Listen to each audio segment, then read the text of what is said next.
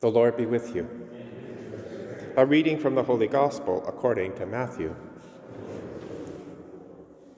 When the disciples had gathered around Jesus on the mountain, he spoke to them. "You have heard that it was said, 'You shall love your neighbor and hate your enemy.' But I say to you, love your enemies and pray for those who persecute you, so that you may be children of your Father in heaven. For he makes his sun rise on the evil and on the good, and sends rain on the righteous and on the unrighteous. For if you love those who love you, what reward do you have? Do not even the tax collectors do the same? And if you greet only your brothers and sisters, what more are you doing than others? Do not even the Gentiles do the same? Be perfect, therefore, as your heavenly Father is perfect." The Gospel of the Lord. As we continue our journey through this Lenten season, the readings nicely contrast the old law with the new. The old law was that given by God to Moses on Mount Sinai.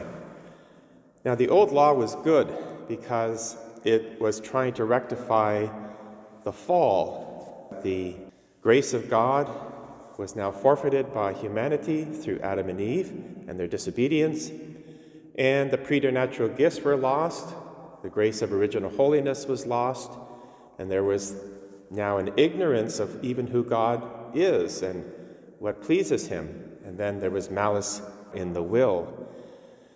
The law was meant to correct those things, at least in the beginning. So, the Torah, the Ten Commandments, all the ordinances are meant to teach who God is and what God expects from a relationship with him.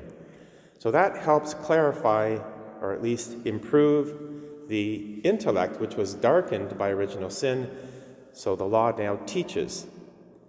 But also, the law helps to correct the malice in the will, because that's the human heart. It's one thing to know what to do, but then the will to do it. Both were compromised at the fall. So the Torah is the beginning of that restoration process. The problem was the law did not grant grace. And grace was needed, that strength in the human heart to receive the teaching and then to do what was good. And we see a whole history of that in the Old Testament, where there is one fall after the next, from the golden calf incident to the Babylonian captivity, and so on, because they knew what was the right thing to do, but they didn't have the strength to do it. Jesus has come to correct that fully now. That's the purpose of his being incarnated. And so now Jesus is the law in person. He now ascends the mountain. This is the mount in which Jesus teaches the Sermon on the Mount.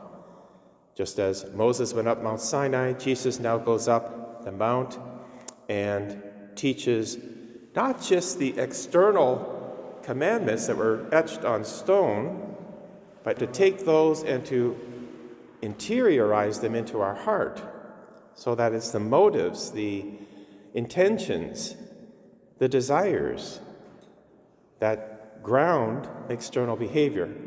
God wishes both to be fully corrected and devoted to worshiping him. And that's what Jesus is doing on the Sermon on the Mount. And that gives us the full teaching. And then the grace that comes through the sacraments help the will to carry it out. So both are important, and both now are here at this Mass, because we're going to receive the grace from the sacrament of the Eucharist and the teaching that comes from the scriptures that we've just heard. In particular, from Matthew chapter 5, which is the Sermon on the Mount, we hear it's not enough just to not murder someone or not commit adultery. Rather, one has to love, not to hate from your heart, and not to lust with your eyes, and so on. So that's deepening the original Torah now to become a living, joyful relationship with God. which is what the psalmist says. Happy are those whose way is blameless, who walk in the law of the Lord. Happy are those who keep his decrees and who seek him with their whole heart. And that's the new law. So we are part of this. That's what the church is all about. And we're here. Let's thank God. Open our hearts to this interior healing that we are experiencing by his grace, and then rejoice in this living relationship with the God who is joy itself.